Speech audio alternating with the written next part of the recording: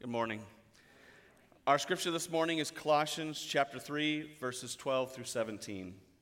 Put on then, as God's chosen ones, holy and beloved, compassionate hearts, kindness, humility, meekness, and patience, bearing with one another, and if one has a complaint against another, forgiving each other.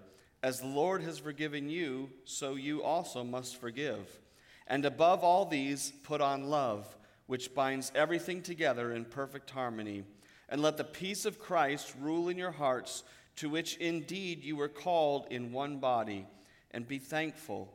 Let the word of Christ dwell in you richly, teaching and admonishing one another in all wisdom, singing psalms and hymns and spiritual songs with thankfulness in your hearts to God. And whatever you do, do in word or deed, do everything in the name of the Lord Jesus, giving thanks to God the Father through him. This is the word of our Lord. You can be seated.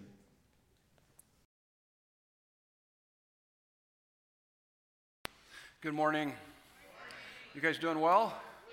Outstanding. Good to have you with us. Welcome to Desert Breeze Community Church. Colossians is our current teaching series. Jesus plus nothing equals everything. If you have your Bibles, you can turn to Colossians chapter 3.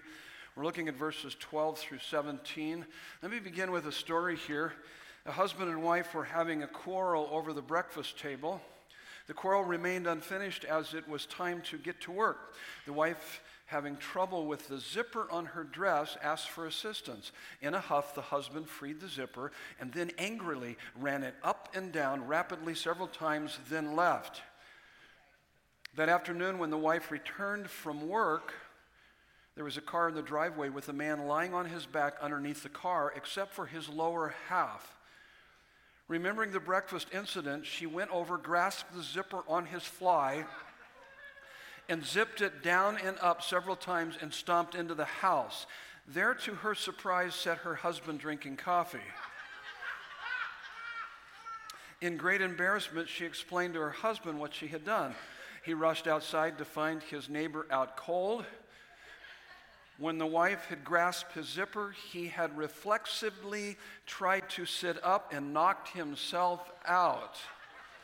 We're going to talk about healthy relationships this weekend is what we're talking about. Grab your sermon notes here. Relationships are only as healthy as the individuals that make up those relationships. You guys agree with that? So those relationships are only as healthy as the individuals that make up those relationships. Therefore, individual wholeness is the key to healthy relationships. In other words, you need to focus on you. Don't focus on others, focus on you. Get healthy. Individual wholeness is about finding your completeness, wholeness, and holiness in Christ. Relationships don't put you in conflict with people as much as they put you in conflict with your own sinful nature. When Nancy and I were first married, I thought, if this gal could just get her act together, we could have really a great marriage relationship. And then I got over myself and realized I was trying to take the speck out of her eye when I had a telephone pole in my eye. That's what Jesus said to his disciples, and that's often the way it is. And when I kind of got over myself and I realized that pride tends to help you to not be able to see your own problems. The more pride you have, the less you can see in yourself. But when the Lord began to humble me and work in my life, I realized it was actually more about me than it was her. I probably certainly had more issues than she had. Hey, listen, she had her issues, okay? I just want you guys to know that. But I had to work on me. My preoccupation was her, to kind of blame everything on her. But when I started working on me, then I was able to become a facilitator in our relationship of health and wholeness, because then I was able to respond to her appropriately. And so that's what we're talking about here. And there's three questions I think that this text helps us to answer. This is kind of a healthy relationship seminar. So buckle your seatbelts, because this is where we're headed. Three questions. What is individual wholeness? We're going to spend a little more time on that. And then we'll work to what are the characteristics of healthy relationships. You probably, as we were reading the text, you saw kind of a list there. We'll look at that list, and we'll spend some time on that. And then we'll finish up by talking about what is the goal of healthy relationships. We won't spend much time on that. We'll just kind of race through that. So when we get to the end, you'll think, we're running out of time. We still have a lot of fill in the blanks. Don't worry. We'll get there, okay? We'll get it knocked out, but we'll race through those last ones, those last four pretty quickly. And then you can study that on your own. So what is individual wholeness? I want you to see two quotes that are on your notes. It'll also be up on the screen behind me. These two quotes are from Doctors Les and Leslie Parrott, their book on real relationships. I've modified the quotes a bit, as you will see with the parentheses. So here's the first quote. You probably have heard me use this many times before. It's a really important quote. If you try to find intimacy with another person before achieving a sense of identity on your own, in Christ, all of your relationships will become an effort to complete yourself. Make sense?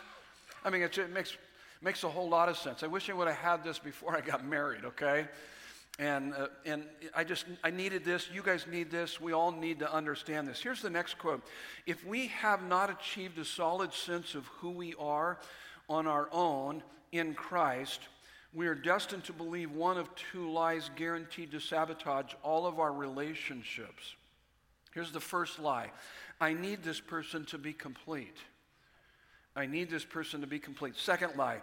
If this person needs me, I'll be complete. They kind of work both hand in hand in some ways, but these are the two sides of the same coin called codependency or relational idolatry.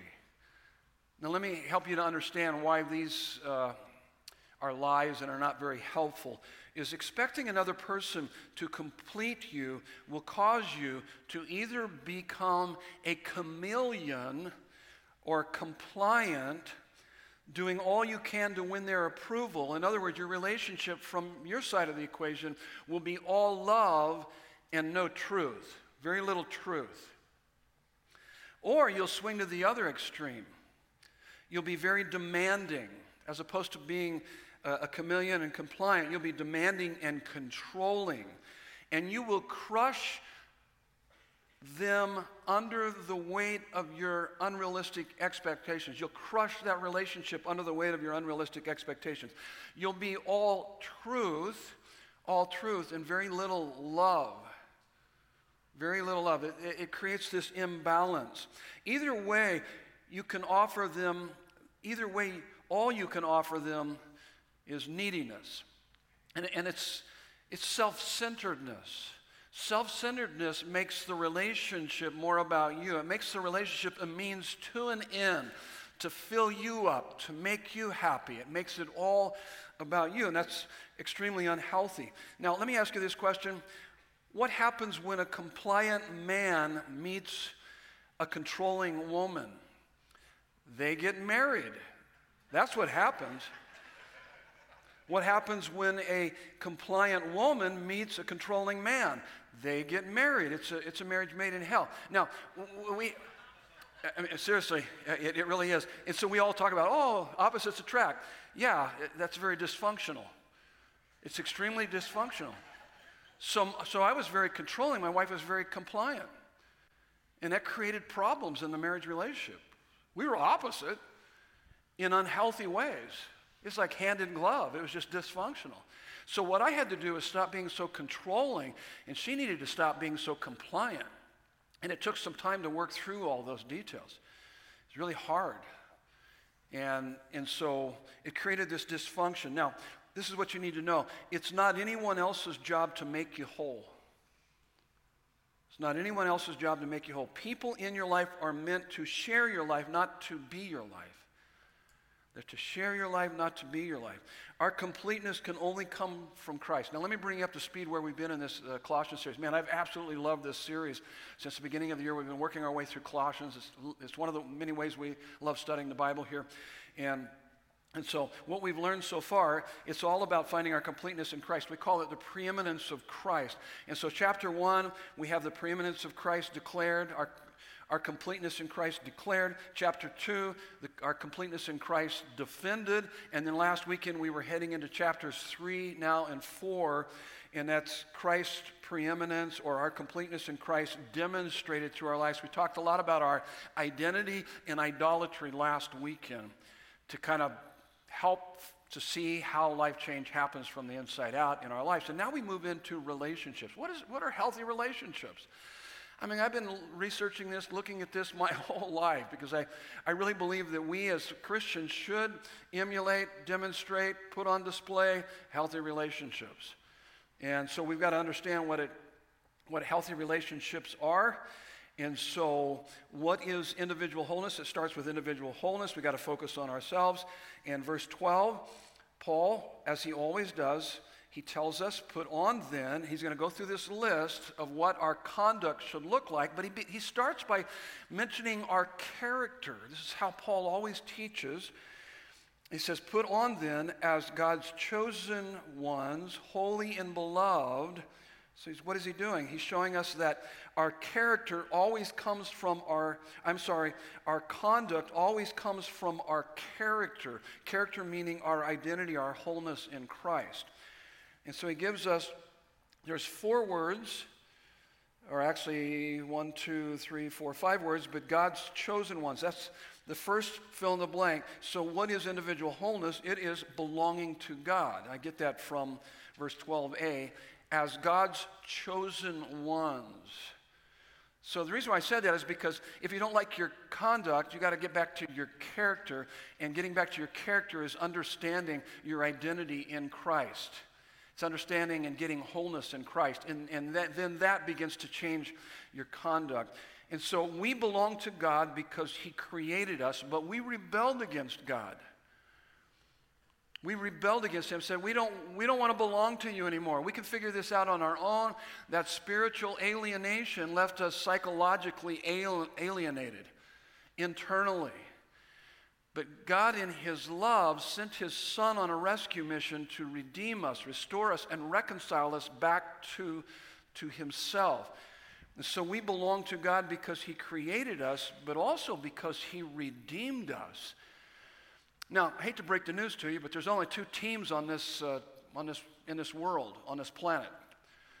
Team God and Team Darkness, Satan, the god of this world. The Bible is pretty clear. You're either on God's team or you're on the other team. And the other team is not a good team, okay? But you're born in on the other team. You're born into this world, into sin, the Bible says. We're sinners by nature and by choice. We're part of Satan's team. We take on the values of this world. We have a sinful nature. We're sinners by nature and by choice. But God has redeemed us and rescued us through Jesus Christ. He sent his son on a rescue mission to redeem us. We are blood bought. So he created us. We belong to him because he created us, but he also redeemed us. And so how do I get from the bad team over to the good team, so to speak? How do I get from the kingdom of darkness into the kingdom of light? Ephesians 1, verse 4 and 13 tells us how we do that. It tells us that we are chosen in Christ. And then in verse 13, it tells us how we're chosen in Christ. We become God's chosen ones by hearing the gospel and believing in Jesus. And so unless you commit your life to Christ and his finished work on the cross, you can't be on his team. And that's how we become on his team. But this is what you're going to discover in your heart, is that every one of us, we all have a longing for belonging that was placed within us that only God can fill, only God can satisfy. We have this longing for belonging, and there is no identity more inclusive, unshakable, freeing, and satisfying than belonging to God. In fact, the Bible uses a lot of this identity language in, for instance, 1 Peter 2, 9 through 10. This is what it says. It's talking about those of us that have put our faith in Jesus Christ. It says, but you are a chosen race, a royal priesthood, a holy nation. Oh my goodness, those identity statements for us as believers are unbelievably secure and significant beyond our wildest dreams. And then he says, a people for his own possession. So the Bible uses language like we are his people, he is our God. It'd be like me saying, that's my girl, that's my Nancy, she's my wife, I'm her husband. And so that identity language like that is just saying, it speaks of intimacy, it speaks of relationship. And so we belong to him, we have relationship with him, we have intimacy with God, we know God, our identity comes from God. It's really important.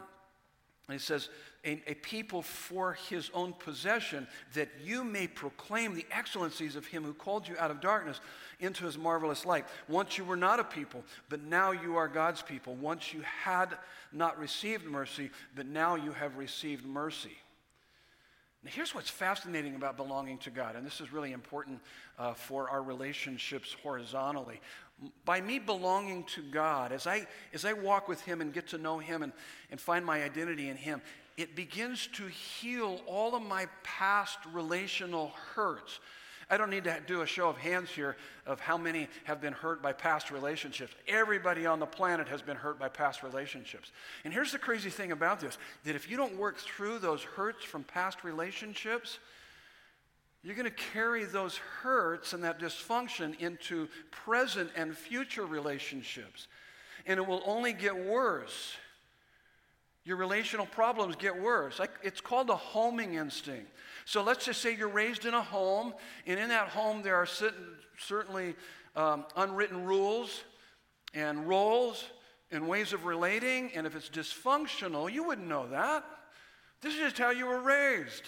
And you get hurt in those relationships, they don't go well, and so what happens, you get launched out into adulthood, and so you got this dysfunction going on, but you don't know any better, and it's a homing instinct. And so what we do is we typically always go back to that which is most familiar to us, even if it's dysfunctional, until we come to God's Word, and then and it begins to reorder our understanding of what it means to have a healthy relationship. Oh, that wasn't healthy. That was pretty damaging, in fact. Oh, God, thank you that you bring healing to my life, and you reorder my life and help me in so many different ways.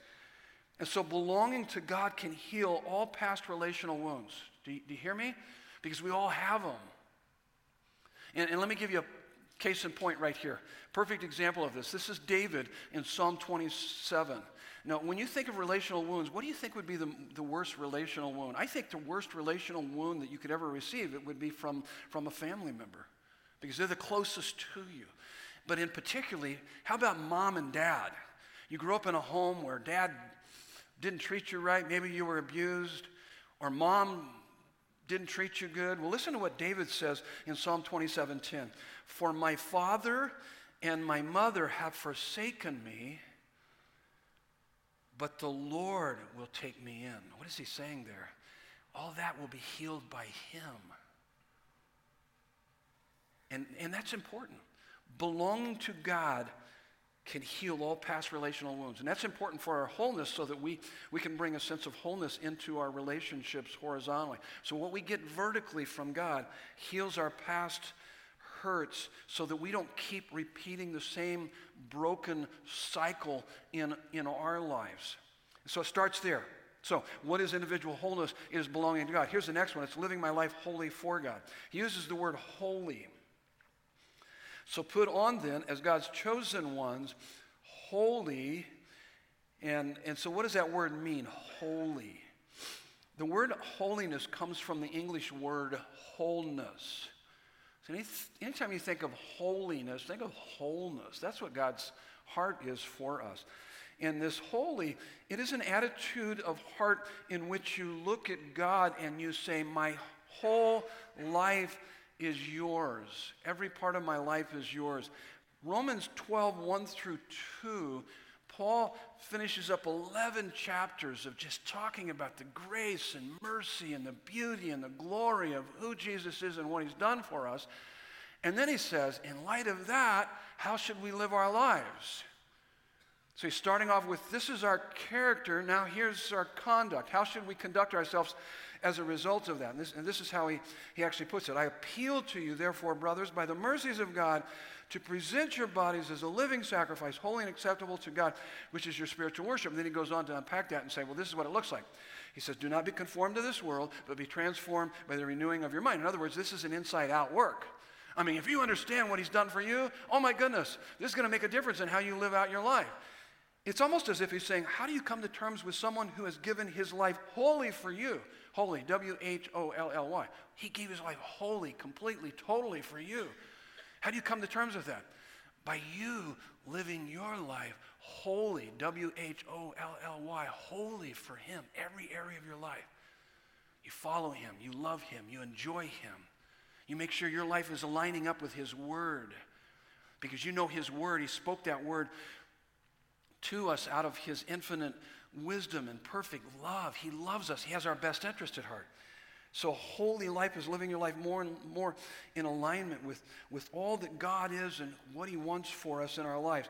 The word integrity kind of goes along with this idea of holiness. Integrity is the state of being whole and undivided.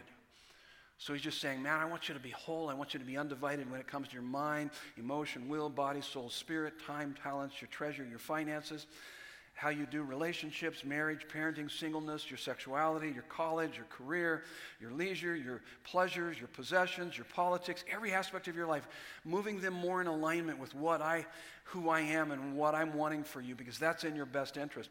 But it also speaks of the consistency between our external life and our internal life. Our private life and our public life.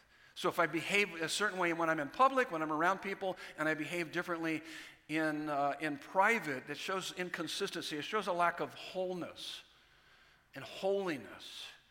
Or like I said, our external life and our internal life. In other words, what you do and say doesn't match the person you are inside. In other words, and there's a tendency for all of us that when we're with people, it's called impression management. And so we want people to like us. We're afraid of rejection, and so we wear masks. Impression management. I want you to accept me, and so sometimes I'm not really reflecting all that's actually going on inside of me, because I want you to like me. And so sometimes I'll convey in my behavior, in my words, something different that's on the inside of me, and that's an incongruency. It's called the fragmented self. It's a lack of wholeness and holiness. And like I said, we're all guilty of impression management. We're consumed with the impression we're making on others. Here, let me tell you a quick secret here, is that you'd worry less about what others thought of you if you realized how little they did. Really, they're probably not even thinking about you. In fact, they're so consumed with themselves. Typically, we all are. And so, but we do that. We wear masks, spirituality mask, and intellectual mask, and humor mask, and ignorance mask, and superficial conversation mask, and the list goes on. Why? To guard against rejection. Because inside of us, this is what we're thinking. If people knew the real me, they'd never accept me. And here's the crazy thing about that, is that you can only be loved to the extent that you are known. And so when people say they love you and you're wearing a mask, all they can love is the mask. That love can't get deep into your heart. That's why you can be in a large crowd and still feel lonely, because we do so much game playing and mask wearing. And so part of holiness is being able to take off the mask. Living my life wholly for God is about integrity, the state of being whole and undivided. This is about taking off our mask and being authentic. I'm sure you remember this. You probably ought to be able to memorize this verse now, or haven't memorized it, 2 Corinthians 11:3, where Paul says, I'm afraid that just as Eve was deceived by the serpent's cunning, that somehow your hearts may be led astray from your sincere and pure devotion to Christ. Sincere is authentic. No mask. Real. Sincere and pure. Undivided. That speaks of holiness. So if I'm sincere and undivided in my relationship here, truly, then I can be horizontally the same way. I can be more honest about what's going on inside of me. That's where healing begins to take place in my life and in other people's lives. Really, really important part of our wholeness. And so holiness is being so happy in Christ. So happy in Christ, sin loses its appeal. I can begin to take off my mask. There's this integrity that begins to take place in my life. I begin to live my life more and more in alignment with all that he has for me. I'm honest about my own personal struggles and difficulties. And I really believe that God commands holiness, 1 Peter 1:15 and 16, knowing that when we follow his plan, we'll be happy. I think that happiness and holiness go hand in hand.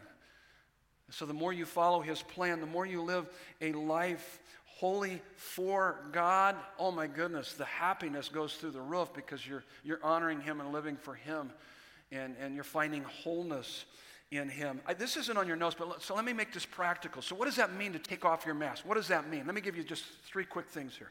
It's not on your notes, but I thought I'd share this with you. Living an authentic life means you give up trying to please everyone in your life. You give up trying to please everyone in your life. Why? Because you live to please God, and sometimes some people might not like that, and that's okay. You're okay with that. That's being authentic. Stop trying to please everybody, because you can't. But you can please God, And that's what matters, and that's what you do. Here's the next one. You have the courage to express what you truly value, enjoy, and love, even if you think the people will disagree or disapprove. So you share your heart. You say, well, I don't like that. I like this. And you're okay with that. And you're okay with the pushback. Especially if you're around controlling people, they're going to try to convince you that what you're saying and what you feel and value is wrong. But that's okay. You're okay. You're authentic. You can deal with that. Here's the third thing. You acknowledge it openly when you get something wrong instead of excusing, spinning, deflecting, or blame shifting. You just say, yep, you know what?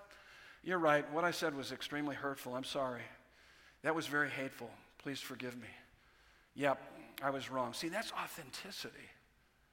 That's authenticity. So what is individual wholeness? It is belonging to God. It's living my life wholly for God. And then here's the third one. These are all interrelated, by the way. You need to have all of them kind of working together. It's being deeply loved by God. He uses the word beloved. The word beloved, the Greek word is agape. It's unconditional love. And here's what's so cool about God's love, that there is nothing you can do to make him love you more, and there's nothing that you have done that would make him love you less than what he loves you right now and forever. That is crazy. I mean, it's just absolutely crazy. In fact, the gospel and understanding God's love destroys fearfulness because it tells us that nothing we do will exhaust God's love for us. In fact, the tail end, the last part of Romans 8 just basically says nothing can ever separate you from his love. No one is more madly in love with you than God. And of course, the Bible gives us all different kinds of verses to help us to understand that. 1 John 4:19, we love him because he first loved us. Preemptive love. Jeremiah 31:3. I have loved you with an everlasting love. With unfailing love, I have drawn you to myself. Here's what's crazy, is that God knows you to the bottom. He knows you. He knows what you did last night. He knows what you're thinking right now. He knows every detail about you. And he loves you to the skies. Psalm 103 says, as high as the heavens are above the earth, how great is his love for those who fear him. How high are the heavens above the earth? It's incalculable. It's high. I mean, it's beyond measure. This is what the Bible's saying. It uses this language. It's beyond measure. Do you have any idea how much he loves you? It's beyond measure. I don't think that we often really live in the reality of that. I think we really struggle really understanding and embracing that. 1 John 3:1, how great is the love the Father has lavished upon us that we should be called children of God. The only eyes, the only person in the universe that matters, loves you, adores you, gave his life for you, considers you more valuable than all the wealth in the world. It tells us in Psalm 63:3, because your steadfast love is better than life, my lips will praise you. You know what he's saying? It's better than life. There's nothing in life that comes close to his love. There's no pleasure. There's no other person that could love you, that can love you like God. And there's no greater pleasure in life than what you can find in God and intimacy with him. In fact, I was meditating on Hosea 6:6 last few weeks. It's really profound. And this is what he says. God is talking to the people. He says, hey, I don't want your sacrifices. I want your love. And what he's saying is, I don't want you going just in, this insincere, going through the motions, coming to church, reading your Bible, praying and all that. No. Listen, that's a means to an end. I want your hearts. I want your love. I don't want your offerings, your burnt offerings. I want intimacy with you. I want you to know me. You hear the heart of God? Why do we come to church? Why do we read our Bible? Why do we do all these things? This is a means to intimacy with him, to know his love, to experience him in our heart. And this is what I can tell you from personal experience and what I see in other people's lives, is that I can tell when they're experiencing his love, they're living in the reality of his love, because their love for him grows like crazy, and their love for others grows like crazy. They have a ferocious love for God and a love for others. Because I get around people all the time and they tell me, oh, they love God. And yet if I don't see this, and I know that God loves me, but I only know that they're really experiencing that love when I see this ferocious love for God and love for others, ferocious love for others. Now here's what's so crazy about his love. is that God's love is so powerful that it frees you to love your enemies and pray for those who persecute you. Matthew 5:44. That's supernatural. Because I've had a few enemies in my life. And I didn't want to love them. I certainly didn't want to pray for them. In fact, I wanted to choke them out. That's what I wanted to do. I wanted to put the hurt on them. And if you've never felt like that before, you're in denial. You are lying. Because I don't know, when you have somebody that comes after you and attacks you and says mean and hurtful things to you, I just like, oh yeah. But here's what's crazy about it. And sometimes it certainly takes time because I've had enemies before, and the first thing I wanted to do was just like, I'm going to go work them over, verbally or whatever, I don't know. But in time, as God gets a hold of your heart and you experience his love, it gives you this supernatural capacity. It even shocked me. I had a guy down the street that he created a lot of trouble for me and actually for this church in so many different ways. And God began to give me a love for him that was supernatural. I began to pray for him and begin to reach out to him. It's amazing. I don't understand it, but it was supernatural. It's because I began to experience more of God's love.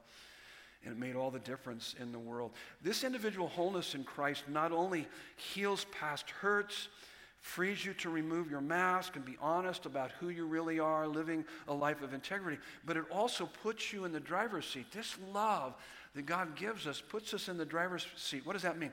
It helps you to be proactive rather than reactive when people do mean and nasty things towards you. I talked about this. This was the study, the second weekend of this year. I talked about this. And I made the distinction. It's kind of a metaphor, kind of an analogy, actually. It's more of an analogy. That being proactive is like a thermostat. Being reactive is more like a thermometer. You guys remember that? Okay, not very many of you do. Okay, more of you do. Okay, so a thermostat kind of brings its environment. Thermometer kind of fluctuates with the environment. And we tend to be more reactive than proactive. But when your heart is filled up with God's love, it puts you in the driver's seat. You become proactive rather than reactive. Let me give you a quick illustration of that. Romans 12:21, it says, do not be overcome by evil, but overcome evil with good. Reactive people tend to become like the evil that is being done to them. That's reaction. You're mean to me, I'm going to be mean back to you. That's a reactive person. But proactive people that are so filled up with God's love can respond by overcoming evil with good. That's supernatural. That's amazing. That's what God wants to do in our lives. So, what is individual wholeness? It is belonging to God, living my life wholly for God, and being deeply loved by God. Now, we move into what are the characteristics of healthy relationships. So that's really the foundation. And we could also ask the question, what are the characteristics of a whole person? This is what a whole person looks like. So if you don't look like this, you got to get back to your wholeness in Christ. So if your conduct is not consistent with what the Bible teaches, you get back to your character, your identity, your wholeness in Christ. There's still work that needs to be done in your wholeness in Christ. Now, those guys, we had about 100 guys at the men's breakfast. Ray Garcia did a phenomenal job, and he challenged the men to ask their spouse, their children, their friends, how well they are doing in the relationship. Ray Garcia is a friend of mine from the fire department. He's a retired firefighter from Phoenix Fire, and great guy. And so he challenged us. And so I took on the challenge, and I would encourage you to take on the challenge. So this list that I'm going to give you, I was sitting at a local coffee shop here. I just finishing up my message. I had my laptop, and I spun my laptop around. I said to my wife, I want you to read through this list and then show me how well I'm doing on this list.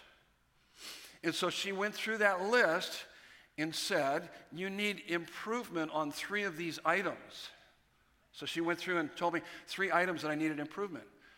So then after she was finished, I proceeded to tell her what areas she needed improvement on. Now, she never asked me for that, but I was going to show her anyway. Actually, I didn't do that. because I wasn't there to try to like one-up her or trying to like, okay, well, let me show you now. She told me, she was very kind, she always is. She's very kind, very loving, and she showed me 3 different areas where I need improvement. And I thanked her and moved on. And she never offered for me to look at her life and relationship. So pray for my wife. Okay, I'm just joking. I didn't do that she didn't have to. She didn't have to do that. And I was very appreciative. Now, years ago, I wouldn't have been able to do that. I would have said, you think I'm bad? Well, let me point out to you how bad you are. Here, I mean, it was crazy. It was unhealthiness. But I received it, and so all I'm saying is that I'm the guy that's up here teaching. God's still working on me. I haven't arrived. I never will. You never will either until we get to heaven, okay? And you got to be okay with that. And one of the statements here is we got to cut each other a lot of slack. And that's what I love about Desert Breeze. We're not enabling each other. We're going to hold each other accountable, but we understand. We just understand that we're in process. And so that's cool. We're all in process together, and we want to progress in this relationship with God. And so let's go through this list.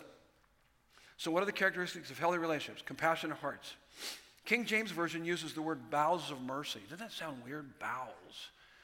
You know what that means? Is that if you've ever received that phone call, that terrible crisis phone call, and where does it hit you? Right in the gut. You go, we have friends that just lost a loved one. And you begin to pray for them. That's what that means. Compassionate hearts. And this is deep affection that moves you to action. And this really demonstrates God's heart. It tells us in 2 Corinthians 1, 3 through 4, that praise be to the God and Father of our Lord Jesus Christ, the Father of compassion, same word here. Father of compassion and the God of all comfort, who comforts us in our troubles so that we can in turn comfort others with the comfort we have received from God. That's the idea here. It's beautiful. Absolutely amazing. In fact, throughout the gospel accounts, Jesus often moved with compassion. He was moved with compassion to take action, helping those in need. I gave you a couple verses there of example. So compassionate hearts. Here's the next one, is kindness. Moral goodness that enables a person to be friendly to others. Moral goodness that enables a person to be friendly to others or to be a friend to others. And here's what's crazy about God's kindness towards us. God's own kindness enables him to act as a friend even to those who are his enemies. Romans 2:4, this is what it says. It's the kindness of God that leads us to repentance. We're his enemies, and he's offering us friendship. He's offering us friendship while we're his enemies. And it's that kindness that leads us to repentance. So what does that mean? Romans 12:15 says this kindness rejoices with those who rejoice, weeps with those that weep. So true friends double our joys and half our sorrows. Here's the next one, and I think this is the hinge on which all of these others turn on. It's humility. Humility is an accurate view of self that eliminates an attitude of superiority or inferiority. Romans 12:3 says, don't think more highly of yourself than you ought to think, but to think with sober judgment. It's saying, have an accurate view of yourself. And I think one of the best definitions of humility is found in Philippians 2, 3 through 4. And he starts in verses 1 and 2, and he kind of lays out what our character should be as it relates to our identity and wholeness in Christ. So he kind of lays that out. And then he goes on to our conduct by saying, and do nothing from selfish ambition or conceit, but in humility. So he's just saying the opposite of humility would be selfish ambition or conceit. But in humility, count others more significant than yourselves. And I like that it doesn't stop there, because then he goes on. It's not just saying, hey, just focus on everybody else, but he says, let each of you look not only to his own interests, so you have interest too, nothing wrong with that, but also to the interest of others. So not only to your own interest, but also to the interest of others. So what is this selfish ambition? Selfish ambition is self-promotion, self-absorption, self-centeredness. And there are two sides to the same coin called pride. That's what it is. So the self-absorption, self-promotion, self-centeredness is pride. There's two two sides of the same coin. It comes in the form of boasting and self-pity. Boasting is superiority complex. It says this: I deserve admiration because of how much I've accomplished. The flip side of that would be self-pity. And that's an inferiority complex, and it says, I deserve admiration because of how much I've suffered. And so you got a superiority complex, inferiority complex. It's all pride. It's all self-absorption, self-centeredness, self-promotion. The reason for that is the next word, conceit. The King James Version uses the word vainglory. And that sounds odd, but the word vain means empty, so you could say empty of glory. Glory is weight, significance, importance. So we're empty of weight, significance, and importance. We feel like we don't matter. And the reason why we don't matter, and when we feel like we don't matter, we promote ourselves. We make life all about us. But the reason why we feel like we don't matter is because it goes all the way back to the garden. That we were meant to walk in the garden in the cool of the day, to look into the face of our Maker and to receive all the glory that we would ever need. But we rebelled against God, and that spiritual alienation left us psychologically alienated, proud, glory hungry, desperate to promote ourselves. We make life all about us because we're empty inside. Pride is inner emptiness. Humility is an inner fullness that comes from God. And so typically proud people, in trying to promote themselves, proud or glory-hungry people are defensive, divisive, defiant, self-righteous, judgmental, unteachable, holier than thou, know-it-alls, unwilling to be honest about their own struggles, shortcomings, and sins. That would be the sign of pride. When pride doesn't get its way, it acts ugly like that. We see that in our culture today. See, humility isn't thinking less of yourself, it's thinking of yourself less. It's a blessed self-forgetfulness. See, a humble person isn't someone who's always telling you that they're a nobody, but it is someone who's contagiously content in Christ and incredibly interested in the well-being of others. I mean, think about this. If I found my treasure in Christ, I don't have to be preoccupied with filling up the emptiness inside. I'm filled up. I want others to experience the same thing. So I can think about you, be concerned about you, be interested in you, helping you to find your fullness in Him. See, that's humility. A humble person is too busy looking up at God's glory to look down on others or to feel smug about themselves. So that's why all these others turn on the hinge of humility. I mean, you're just captivated with the glory of God. You're looking into the face of God regularly through His Word and prayer and having your hearts filled up with a sense of completeness and satisfaction. And then that takes us to meekness. Meekness is a humble, gentle attitude that maintains patience despite offenses and is untainted by vengefulness and malice. Once again, our Savior, Jesus, 1 Peter 2:23, when Jesus was reviled, He did not revile in return. In fact, what's so crazy about this, what's amazing about this, is that while Jesus was hanging on the cross, He said to His Father, Father, forgive them because they don't know what they're doing. That sounds like a great deal of understanding. He didn't take it personally. He was able to go, wait a minute, there's something broken inside of them. They're messed up. So God, please forgive them. It created this sense of understanding. 1 Corinthians 4:21, a spirit of gentleness is an expression of love. Proverbs 15:1, a gentle answer turns away wrath, a harsh word stirs up anger. Why would you be gentle with people? And it's because you're trying to understand that they must be really broken. Otherwise, they wouldn't be so hurtful and hateful. If they only knew the God that I know and their hearts were filled up, they wouldn't act like that. That's what's going on with someone that's meek. A humble, gentle attitude that maintains patience despite offenses and is untainted by vengefulness and malice. Proverbs 25:15, listen to this. This one forced me to have to think a little bit, like, what is that about? It says, a soft tongue will break a bone. A soft tongue will break A soft tongue will break a bone. Paraphrase, gentle speech breaks down rigid defenses. So, haven't we all been more often moved to repentance by a gentle word than a harsh rebuke?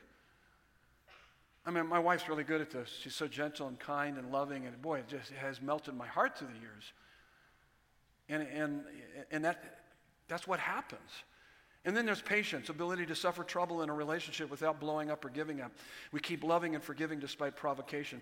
I love Matthew 18 because it really talks about conflict and relationships. And so Jesus is walking his disciples through relational conflict, conflict resolution skills. And then so Peter steps up once again and he says, Lord, how often will my brother sin against me and I forgive him? And before he gives Jesus an opportunity to answer, of course, Peter steps in there wanting to sound really spiritual. And he takes, the rabbis taught in those days, you got to forgive people at least 3 times. They taught 3 times. So Peter takes the 3, doubles it, and then adds 1 for good measure, okay?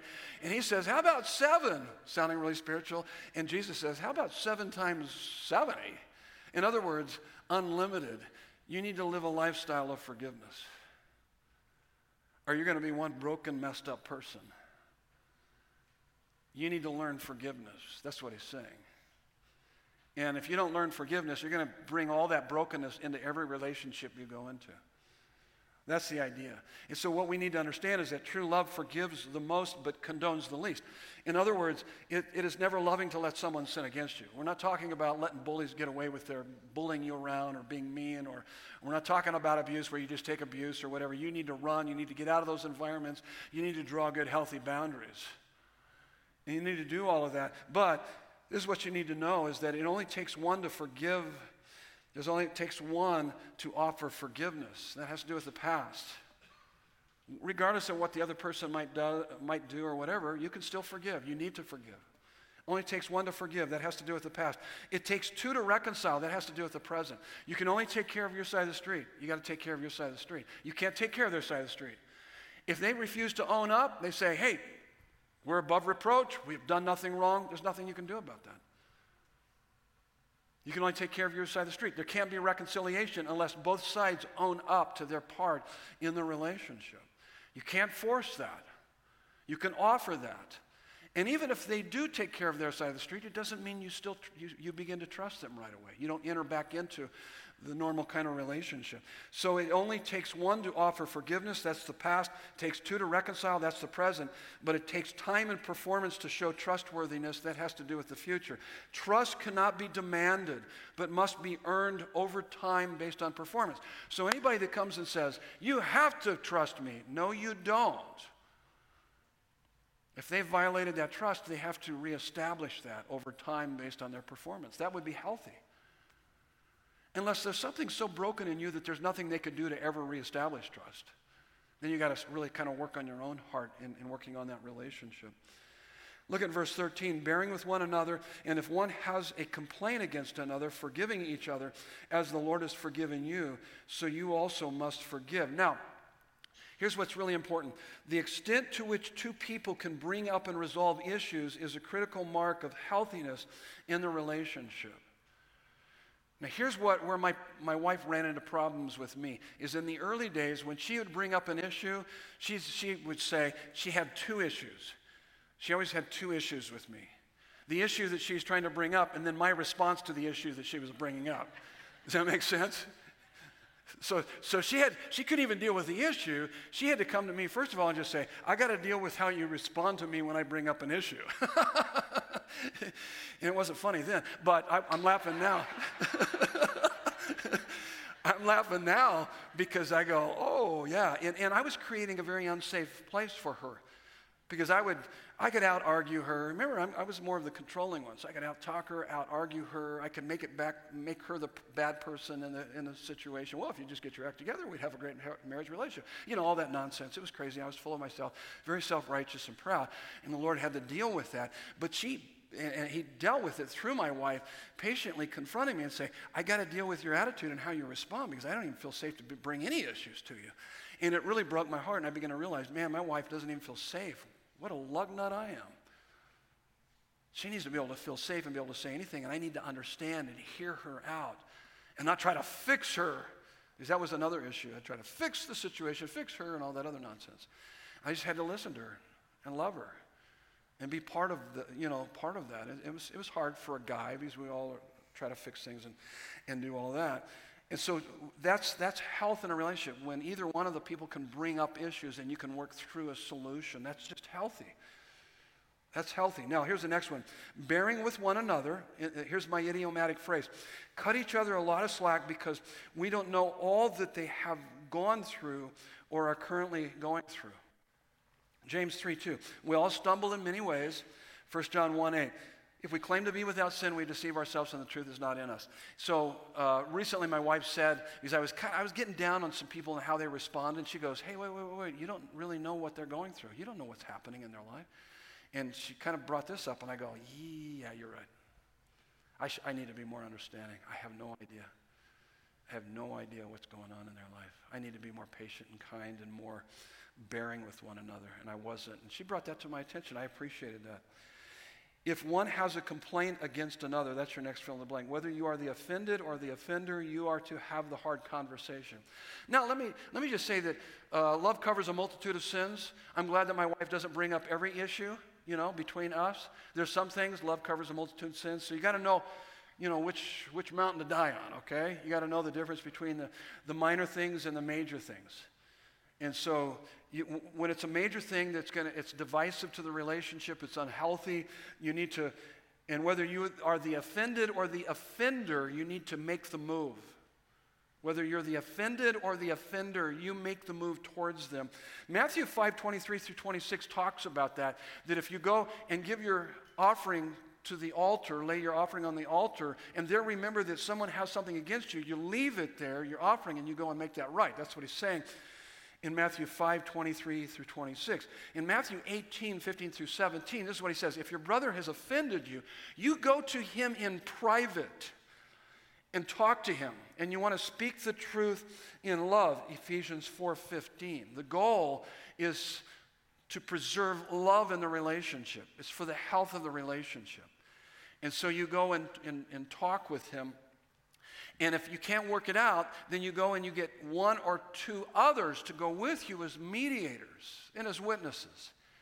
If that doesn't work out, then you take it to the leadership in the church. You take it to the eldership. And that's the process that the Bible actually says. It's a healthy process. And so if one has a complaint against another, whether you are the offended or the offender, you are to have that hard conversation. So you don't fight and you don't flight. Those are the two wrong ways to respond to conflict, but you face the conflict. The Latin term for confrontation means to turn your face toward, to look at directly.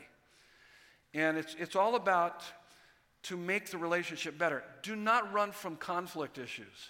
I see this happen. They get in conflict at one church, they run to the next church. Or they go to the next small group. No. Stay there, roll up your sleeves, get involved, because it gives you opportunity for greater levels of intimacy and maturity, not only with God, but with others.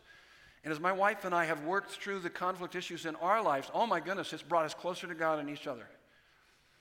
And that's what God wants to do in our lives. Here's the next one, forgiving each other. It is a decision, notice this, it is a decision, so it's not based on your feelings, and a process. It may take some time to kind of work through this. The deeper the hurt, the longer it takes. So it's a decision and a process of canceling a debt, absorbing the cost, but notice this, and trusting that God will settle the score. Now I have a real important question to ask you. What is the key to healing past relational wounds? What is the key to healing past relational wounds? It's forgiveness. If you do not learn forgiveness, you're not going to be healed up from past relational wounds. And the only way that you can do that is you got to receive his forgiveness of you. In fact, part of the Lord's Prayer when he says, and forgive us of our trespasses as we forgive those that trespass against us, that's what you're doing. That's healing from relational wounds. He's teaching you this. You want to be healed up? Receive his forgiveness. Then you can offer forgiveness to others. That's how it works. And in fact, the more we contemplate the tremendous debt God forgave us through the cross of Christ, the more we will find the grace we need to forgive others. Here's what I've learned in my own life. Forgiven people vertically are forgiving people horizontally. If you're not forgiving this way, it's because you're not living in the reality of how much He's forgiven you. So you go back to His forgiveness of you, and He fills your heart so then you can forgive others. Then verse 19, he says, and above all these put on love, which binds everything together in perfect harmony. Love. Love is the overflow of joy in Christ that gladly helps others to be everything they were created to be. Our world has a crazy idea of love. You know, I fell in love, I fell out of love. It's like a feeling. You don't fall into love, okay? You don't do that. It doesn't happen. That you fall into lust, that's not love. Because that kind of love is all about you. You don't fall into love, you commit to it. Love is saying, I will be there no matter what. This definition right here is the overflow of joy in Christ that gladly helps others to be everything they were created to be. That's love. That's love. And so Christians are the most loved, forgiven, reconciled people in the world in Christ. Therefore, we should be the most loving, forgiving, reconciling people in this world. Okay, buckle your seatbelts because this is how we finish up. We're going to give you the last fill in the blanks. And what is the goal of healthy relationships? Harmony. Nothing better than harmony. My wife and I have some great harmony in our relationship. It'll be 45 years this year. We've had 45 years to work on this harmony, okay? And it's been a lot of work, but we got harmony. If it kills us, we're going to have harmony. Verse 15, and let the peace of Christ rule in your hearts, to which indeed you were called in one body, and be thankful. Healing. This brings healing. We want healing in our relationships. Let the word of Christ dwell in you richly, teaching and admonishing one another in wisdom. It tells us in Proverbs 12:18, reckless words pierce like a sword, but the tongue of the wise brings healing. We want healing in our relationships. How about happiness? Verse 16b, singing psalms and hymns and spiritual songs with thanksgiving in your hearts to God. Christians should be the happiest people on the planet. There should be a song in your heart from the delight of living in God's presence. So that should bring happiness in our relationships. The last one is honor. Honor of God, honor of each other. Verse 17, and whatever you do in word or deed, do everything in the name or as a representative of the Lord Jesus, giving thanks to God the Father through Him. Next week in Harmony in the Home, we're going to talk about relationships, marriage relationships, and parenting. And I'll be up front at the end of the service along with any available elders. If you're new, I'd love to meet you. If you need prayer, I'd love to pray with you, particularly over this topic of past hurts from relational wounds. If you're struggling there, can't help but think that there's a few folks here this morning that are struggling in that area. I'd love to pray with you about that. God can bring healing to your heart so you can offer forgiveness in that relationship. And if you'd like to commit your life to Christ this morning, I'd love to bring you into the family of God. Love to pray with you about that. If you got any questions about any of this, love to try to answer those for you. Let's pray. Would you bow your heads with me? So, Father God, help us to realize more than ever that the key to healthy relationships is individual wholeness, and individual wholeness is belonging to you, living our lives wholly for you, and being deeply loved by you. And as we grow in finding our completeness, our wholeness, our holiness in you, Christ Jesus, may it heal us from past relational wounds, free us from mask wearing, and give us the supernatural ability to even love our enemies. Help us to be people with compassionate hearts, kindness, humility, meekness, patience, bearing with one another, confronting one another with forgiveness and love, producing in our relationships harmony and healing and happiness and honor, all for your glory. In Jesus' beautiful name, and everyone said, amen. Love you guys. God bless you.